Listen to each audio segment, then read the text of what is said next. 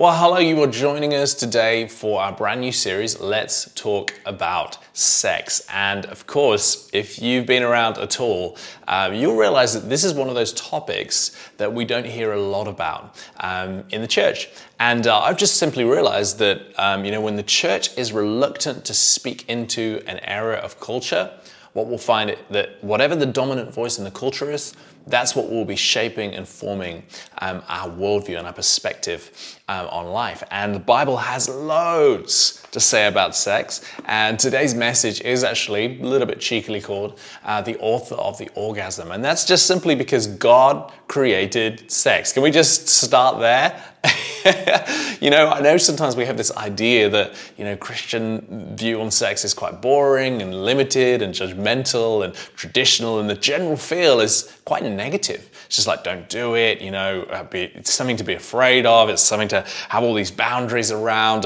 And in contrast, the perspective of the world here in 2022 in the UK seems much more liberal, seems much more free, seems just much lighter, much more enjoyable. Hey, seeing as we're here, let's just enjoy ourselves. Let's do it. Let's have sex. And so for young people growing up in this environment, when we don't hear really the full body of teaching on sex from the church, it can be a really difficult time. And so our goal in this series is to do a couple of things. One is to simply teach you what the Bible says, if you're interested in that. And the other one is to give you a sense of confidence in existing in today's culture with maybe a countercultural perspective.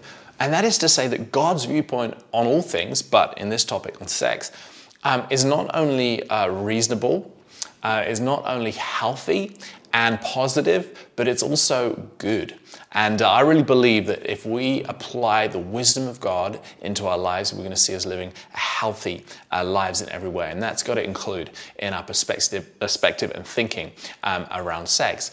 So this is going to be fun. And we're really taking a dive in. And let me just encourage you, if you haven't yet heard week one, we've really spent some crucial time investigating the cultural worldview that we live in and starting to understand the logical extensions of that, the conclusions of that culture. Very specifically, we've been talking about evolution, atheism, and a naturalistic worldview. If we are just mammals, as the song says, if we're just a product of nature and now we're here, well, of course, we're going to go, well, let's just have fun, let's just enjoy ourselves. But if we have been created by God, that has huge ramifications about how we see our lives.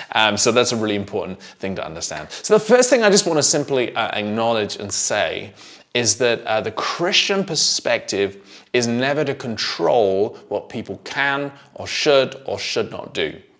And, we've seen in the past, in the history of our nation and nations in our world, that there have been times where certain things have been just the legal implications of not agreeing with a Christian perspective have not been right. I fully believe, laws that criminalize homosexuality are completely wrong. And we should not be telling people in a coercive, by force way, this is how you have to live your life. I believe that the Bible teaches and that God's heart is that every single person gets to choose how they live their life. It's free will. It's freedom of choice. This is such an important concept for us to understand. And so from a church perspective, when people ask me, hey, what do you think about this? What do Christians believe about this? It's like, well, there's kind of two questions here. Because one thing is, first of all, you need to understand that you have total autonomy over your life. And isn't that because God is love? Love is never forceful. Love doesn't coerce. Love doesn't restrict people's choices. And what's so amazing about God is God created us with fully distinct will. But of course, God has an idea about what is good and what is healthy. And we're going to find that if we listen to God, we should hope that actually we're going to do better. But God never forces himself. A parent has to find that moment, when kids are young, sure, there's limitations and boundaries, but as that child gets older, there has to be that release of control and that release into the world where that young person gets to make their own decisions and figure out for themselves. And the hope is that the parent has done a great job in raising that child, that when they enter into adulthood, they're actually not just going to survive, but they're also going to thrive. And I really believe that this is God's heart for you and I. We have to start from a confidence in understanding that God is for you and God is for your choice. God is for you to choose how you want to live your life. Now, having said all of that, it doesn't change the fact that God has a design for your life. God has a pattern for your life. God has a framework for your life. And God has a framework for all of life, the elements of life. And so the thing about following Jesus is that by definition, Jesus went to the cross.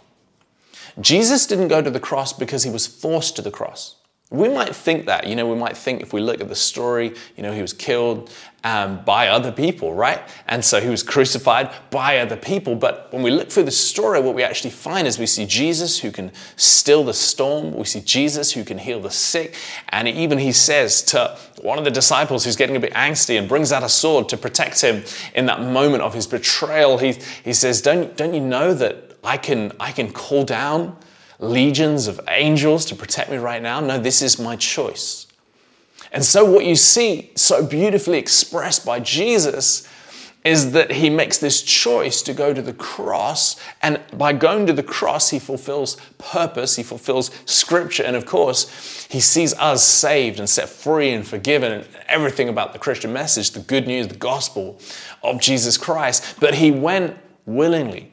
He surrendered in the fullest possible way his body to God, his body to his Father in heaven, his body to the cross, and he did it out of love.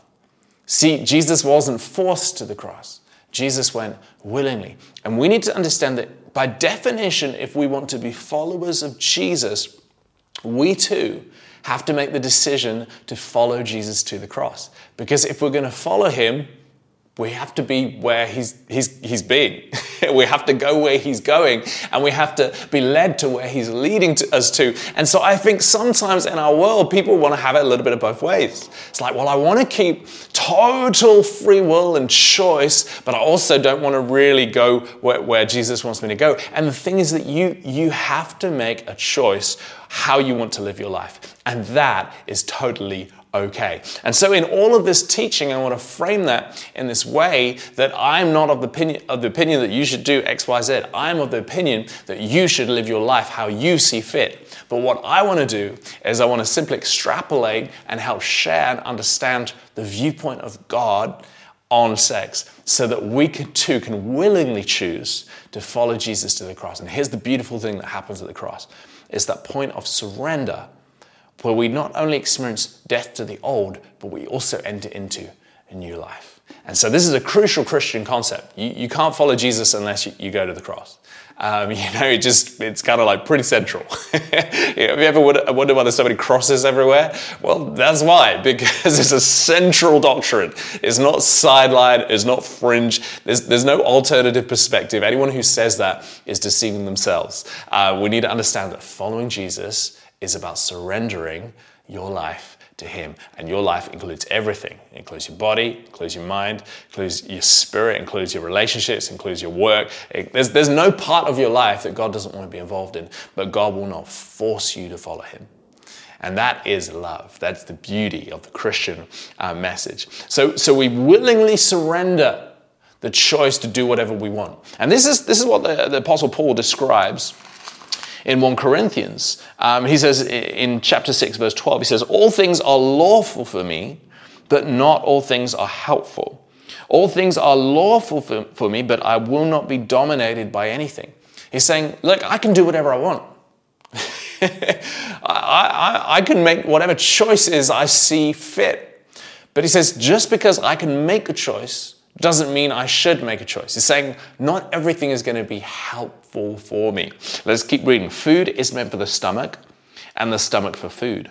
and God will destroy both one and the other. The body is not meant for sexual immorality, but for the Lord, and the Lord for the body.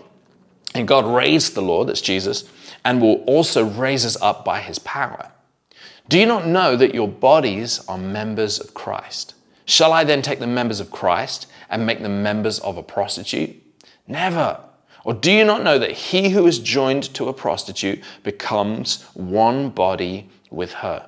For as it is written, the two will become one flesh. But he who is joined to the Lord becomes one spirit with him. Flee from sexual immorality.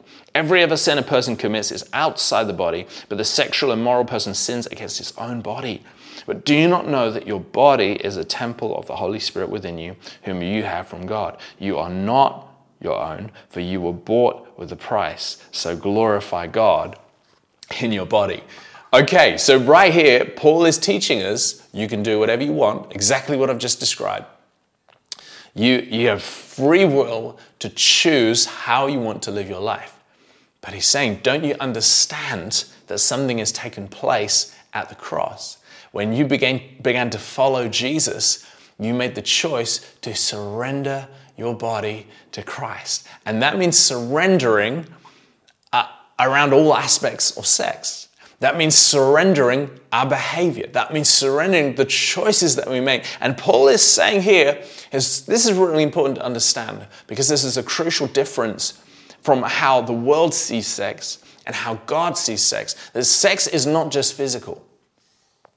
So don't you understand that the two become one? There's something that takes place, not just on a physical level, although of course, but also on a spiritual level and on an emotional level. Okay, so here's what's happening. Since you become one, there's something about sex that joins people together in the most intimate way. I mean, it's obvious when you think about it. But because we get rid of those side of things when we talk about sex, we just think, oh, it's just a feeling. It's just two people having a great time. They can do whatever they want. You know, it's like, yeah, if that's the only thing that's happening. But God is saying that's not the only thing that's happening. There's something else taking place on a spiritual level, that you are joining your life with another person. You are joining your soul with another person. You are becoming vulnerable to another person. You are exposing the innermost parts of who you are to another person. And here's the thing we need to understand, is because God thinks sex is amazing because he created it, but we need to understand that everything that is powerful can also be dangerous. I mean, if we think about the heartache in the world, and what is the greatest pain that a human being can experience? Well, we might go for a list, but I'm pretty sure we would come straight back to betrayal. When someone close to us, who we have exposed our soul to, both in sexual relationships or just generally, when those who are closest to us betray our trust and break our hearts, is that not the greatest pain? Is that not the greatest heartbreak? Is that not the most devastating thing a human being can experience? You see, vulnerability. Love requires vulnerability. But when we are vulnerable to the wrong people, or when we are vulnerable to too many people, when we expose our soul when it should not be exposed, we're going to open ourselves up to being desperately hurt. And God, because he loves us, he says, I've got a pattern. I've got a design for this beautiful, amazing thing called sex. And here's how you can protect it. Here's the context where it fits. Here's where it will be blessed. Here's where it will edify you and lift you and bless your life in so many ways. Here's where it will improve your life. It says it will bless you in a context of a covenant relationship between a man and a woman. In a relationship where they have not only just jumped into something without thinking about it, but that they have actually entered into a covenant relationship that says, I vow that my life will forever be yours and I will not break your trust. See, that's something so profound, so deep, so intimate. And isn't it intimacy that we really crave? To be known by another person. You see, we can have sex with loads of people. The options are out there. But are we really going to experience intimacy? No. God has designed sex to be with one person in not just a shallow relationship that we might get with many, but in a deep relationship where we fully expose our heart. You see, the world's perspective on sex is so shallow. It's so limited and it's so cheap. But God's perspective on sex is that it is so valuable, it is so precious, and it is so beautiful, and He created it. He is the author of every part of it, the pleasure of it, the wonder of it, the beauty of it, to becoming one. God isn't against sex. Let's stop thinking that the devil created sex. The devil hasn't created anything good. God created everything good. It's Him. He's the creator. He's the giver of life. He's the giver of pleasure. So if we want to understand how to live life to the full, shouldn't we pay attention to what God has to say about it? He's not a killjoy. And this is where we have to make our decision. Do we want to live life my way, or do I want to listen to what God says? Do I trust that God actually is for me and has my best interests?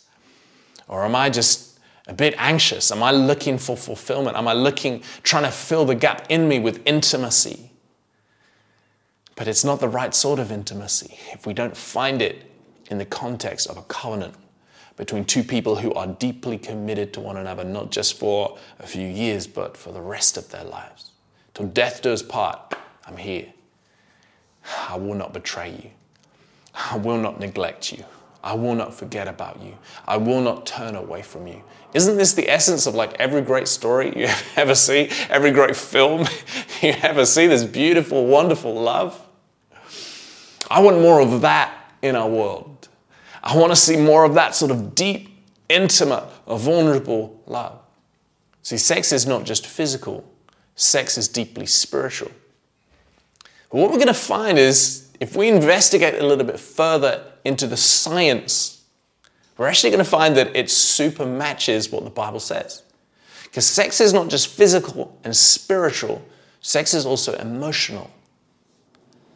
There's chemicals that are released during sex. Dopamine, most of us have heard of. This pleasure. Woo! That's the obvious one. But there's also another chemical. I'm not a scientist, by the way, so you can Google all this, called oxytocin. And oxytocin is what creates trust. It's like a bond. It's like a glue. That when we have sex with a person, what takes place is that we begin to bond with that person on a deep emotional level. We begin to trust that person, regardless of whether they're trustworthy. You know, when they say love is blind, that's what it's referring to. It's a chemical thing that takes place. But we enter too quickly into a relationship, and we enter too quickly into bed. What we're going to find is that we actually become blind, and we begin to open up our soul to somebody who may not really be there for the long haul. We don't know. But God is a protector. God is a father, and God wants the best for you. So He says, I've got a great idea. Why don't you just keep this in the context of marriage?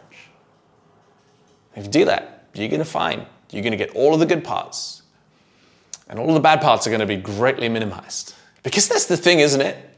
You can still have bad marriages.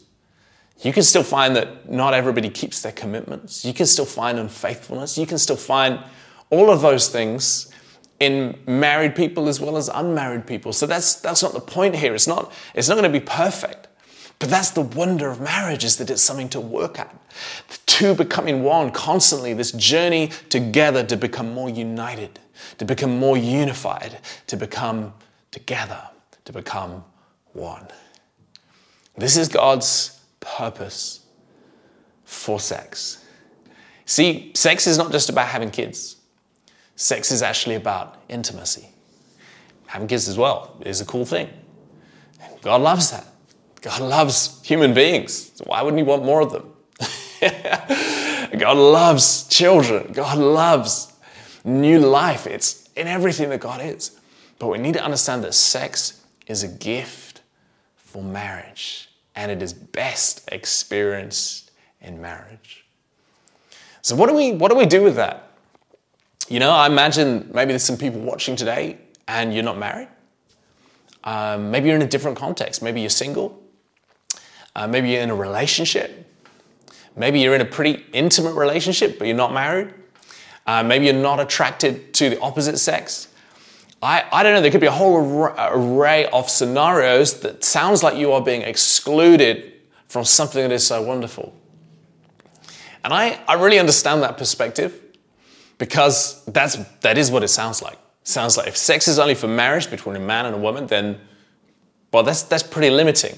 How can a good God, this is the question, how can a loving God create something so wonderful and yet not want us to experience it? That's what it feels like. Well, we need to understand something really important here. And that is that the marriage is this reflection of this greater thing, this greater reality. Okay, I want to just talk you through it for a moment. You know, it's funny, isn't it, that the goal of life, it seems in our culture, is to find the one. I wouldn't say get married, because that doesn't feel like it's necessarily the goal, but to find the one, find the person who is going to complete you. I mean, every film is there, right? You know, romantic love. It's very rare that the hero and the heroine don't get together at the end. It's very rare. It happens like all the time. It's like kill all the bad guys and sort of then fall in love. You know, just over the course of this drama and this adventure. And so it is easy for us, because this is not just a thought that is in culture, it's also a thought that is in the church.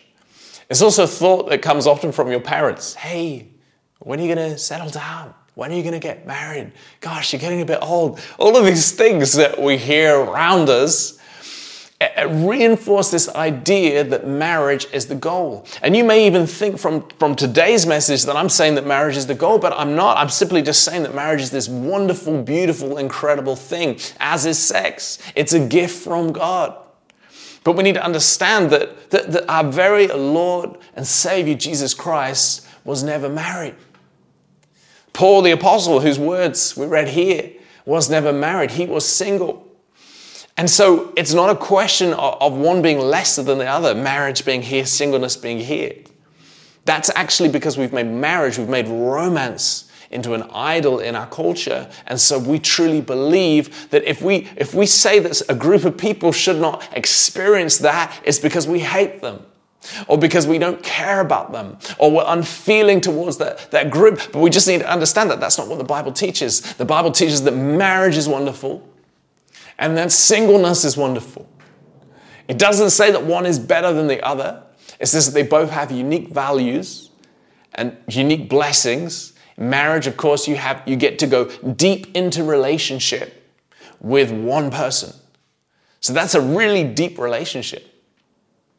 But you're going to find that you only have a certain amount of space in your life for relational bandwidth. And so when you get married, we've been married coming up to 13 years, it changes your other friendships. You can't live that sort of life. And when many people, as they often do, have kids, that also, it's the deepening of relationships with a few. And so you end up with these incredibly deep, but fairly limited amount of relationships. In contrast, when you're single, you may not have that sort of depth of relationship with one or two or three people, your kids, wife, husband, etc. But what you do have is you have this incredible breadth of experience and life. You see, marriage shows the depth of God. Singleness shows the breadth of God. They're not better or worse, they're just different. And you might think, well, but I really want to get married. That's okay. You can desire one above the other. I'm just trying to help us understand that there is an idol in our society and also in the church right now that puts marriage at the top. But that's not how God sees it. Otherwise, Jesus would have got married. If we're here to be disciples of Jesus, you see, marriage is not the highest goal. But marriage is a picture of the highest goal. Okay, here's what I want to read you in Ephesians chapter 5, verse 22. And this is an often misquoted and out of context sort of scripture, so we're going to read the whole thing together. It says, "Wives, submit to your own husbands as to the Lord. For the husband is the head of the wife, even as Christ is the head of the church, his body, and is himself its Savior. Now, as the church submits to Christ, so wives should submit in everything to their husbands." Okay, so that's the bit that we normally get a bit upset about. Oh, what? But I want you to understand for a moment that the Bible is not describing women to have to be subservient. That's not what it's describing. It's not like, hey, should we go rob a bank? Like, yeah, sure. No, that's not how it works. You don't have to go along with everything that your husband says if it's stupid. It's simply acknowledging that there is a headship role taking place. And we could spend more time really digging into that, but I just need you to understand that what we're about to describe here, let's keep reading on. We're going to see that the description is of two parts who are different but equally valued. That's the picture here for marriage. And if we value one of those things more than the other, that's actually a sign of where we're at and where culture is at rather than the Word of God. Because it goes on to say this, and let me just say that this section of Scripture is much longer.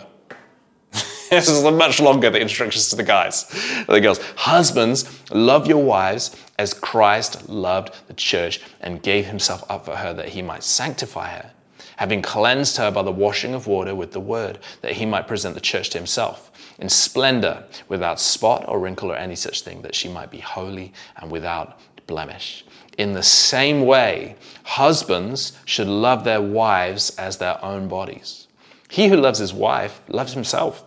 For no one ever hated his own flesh, but nourishes and cherishes it, just as Christ does the church, because we are members of his body. Therefore a man shall leave his father and mother and hold fast to his wife, and the two shall become one flesh. This mystery is profound, and I'm saying that it refers to Christ and the church. However, let each one of you love his wife as himself, and let the wife see that she respects her husband." So here we see two different, and we're going to talk more about this next week, two different male, female, husband, wife coming together, different values.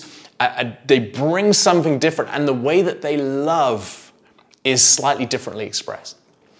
The wife through submission and the husband through sacrifice. When you really think about it, they're both the highest expression of love that we find in Jesus Christ.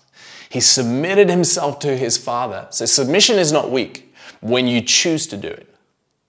When you choose to surrender. Nobody sent Jesus to the cross. He chose. He submitted himself to the will of the Father out of love, and he sacrificed himself on the cross. The two highest expressions of love coming together. So please, let's not get it unbalanced. Let's just understand what this is trying to capture here. And here's the beautiful reality, is that this beautiful picture of marriage is not the goal. It is a reflection. It is a picture of something more profound taking place, and that is the relationship between Christ and the church.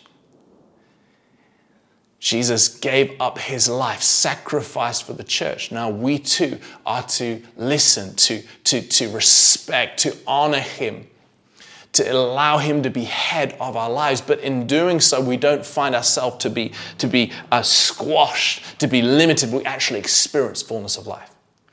So we're going to find that as in a bad marriage, these principles may not work very well. But that doesn't mean that they're the wrong principles. It just means that our human way of translating them into reality hasn't always been great. And we could find 1,000 million examples where that has been the case. But God's design for us, well, that's different. That's a concept. It's a standard, something that we yearn to live up to. And as we allow the power of the Holy Spirit to empower us, we're actually going to find we're going to begin to fulfill that. And day by day in our marriages, we get stronger and stronger. And the way that we love one another is better and better. And we are learning and we are growing and we're becoming two is becoming one. But I need you to understand this. Friends, the goal is not marriage. The ultimate goal is to be in the church, to be loved by God, to be in relationship with him. And I love what it says here. It says that he might sanctify her, that she might become holy You see, we may find on this earth that we may not be married. We may live our lives as single, and that is okay because we are not excluded, because the highest goal is to be included in the church that is loved by Jesus Christ. And we find that day by day, it talks about how we're being sanctified, that we may become holy, and we are being changed by the love, the sacrificial love of God as He lays down His life for us. And daily we are filled with the knowledge of His love. We are being perfected. We are being made holy, and we are becoming everything that we are called to be. You see, the goal of life is to experience that. And for all of eternity, those who accept Jesus as Lord, we are included in the greatest reality of love. When culture makes a romantic relationship the goal, an idol in our world, well, of course, the teaching of God doesn't make sense. We say, well, it's unfair, it's not right, it's not good. But when we understand that neither marriage or singleness is a goal, but simply states of being, parts of the gifts of God to us in this life, if we can redefine those things to fit properly under the greatest reality of love, we're going to actually find that we experience freedom in Jesus. We're going to experience His sanctification, being perfected, every spot, wrinkle, and blemish in our soul, in our physicality, being brought into submission under Christ. This is the greatest story. And romantic love is a picture, a reflection of it. But we've often made it an idol. And so marriage is wonderful, but it is not the goal. The goal is obedience. The goal is holiness. The goal is to be the bride of Christ. Gosh, this has just been so profound. It makes me so excited to think about the love of God. We're going to find that all of those things that we looked for in another person, we can actually find those in Jesus. Isn't it true that we often are looking for those things? We're looking for completion. We're looking for those insecurities to find comfort. We're looking for affirmation. We're looking for intimacy. Friends, you have a God who loves you. We have Jesus who literally gave His literal life for you and I. We're going to find if we follow Him, we can experience all of those things. I'd love to pray for you today. Maybe some of you are in a point of decision that you need to decide, I can do whatever I want. But just like Jesus, I'm going to willingly choose to surrender my life to Him, to His way, to His lordship. If you want to make that decision today, I'd love to lead you in a prayer. Maybe you want to pray this back, and it's just a simple prayer that makes Jesus Lord. And it's the greatest prayer you can ever pray. So let's pray together. Dear Lord Jesus, I'm here just as I am. And I receive right now forgiveness for every sin I've committed, all of my wrongdoing. I thank you that you went to the cross for me. And so I choose to also come to the end of myself, receiving your grace, that I could be made new in Christ. Amen. That prayer is the most beautiful, incredible prayer because it makes Jesus Lord. And this is the beginning of our journey and our relationship in following Him. And everything else, we've got to figure it out. We've got to walk through our feelings. We're going to walk through the thoughts that we have. We're going to walk through the temptations of this world. And hey, that's difficult. And that's not something that is solved by getting married. Just so you know, getting married doesn't solve temptation. You still got to carry a cross. You still got to keep walking with Jesus. And so that's another lie that the church has sometimes said. We need to understand is not actually the case. Everybody has a cross to carry. And I want to just say this, that the church is not the place where perfect people are. The church is the place where we are as imperfect people going on a journey together, where we are being perfected by the love of God. So whoever you are and wherever you are at right now, I want to remind you, I want to tell you, I want to encourage you, don't be disconnected from the body of Christ because you feel like you don't fit into a category, because you feel like, I don't know if I've got it all sorted yet. I don't know if I agree with everything yet. I don't know what I think about everything yet. Just know that the church community is the place that we can actually explore these questions and these issues and have these conversations together in community. And so we're going to find that if we can create an atmosphere of grace and kindness where every person can bring where they are to the table, we're going to experience the love of God and hearts will be transformed. So it's a call to grace to all of us as we talk about these things, that we wouldn't be judgmental or black and white, but we would bring the complexity of truth and the complexity of grace into these conversations. Well, hey, thank you so much for joining today. I hope this has been helpful, encouraging, and we've got a few more weeks in the series. So keep tuning in and do come and join us in person as well. We meet every Sunday at 10 a.m. In London across 2 locations in the Docklands and Balham. So you are invited, get in the room. It's a great place to be and to really plug into community. God bless you guys. Thank you for listening today. We'll see you soon.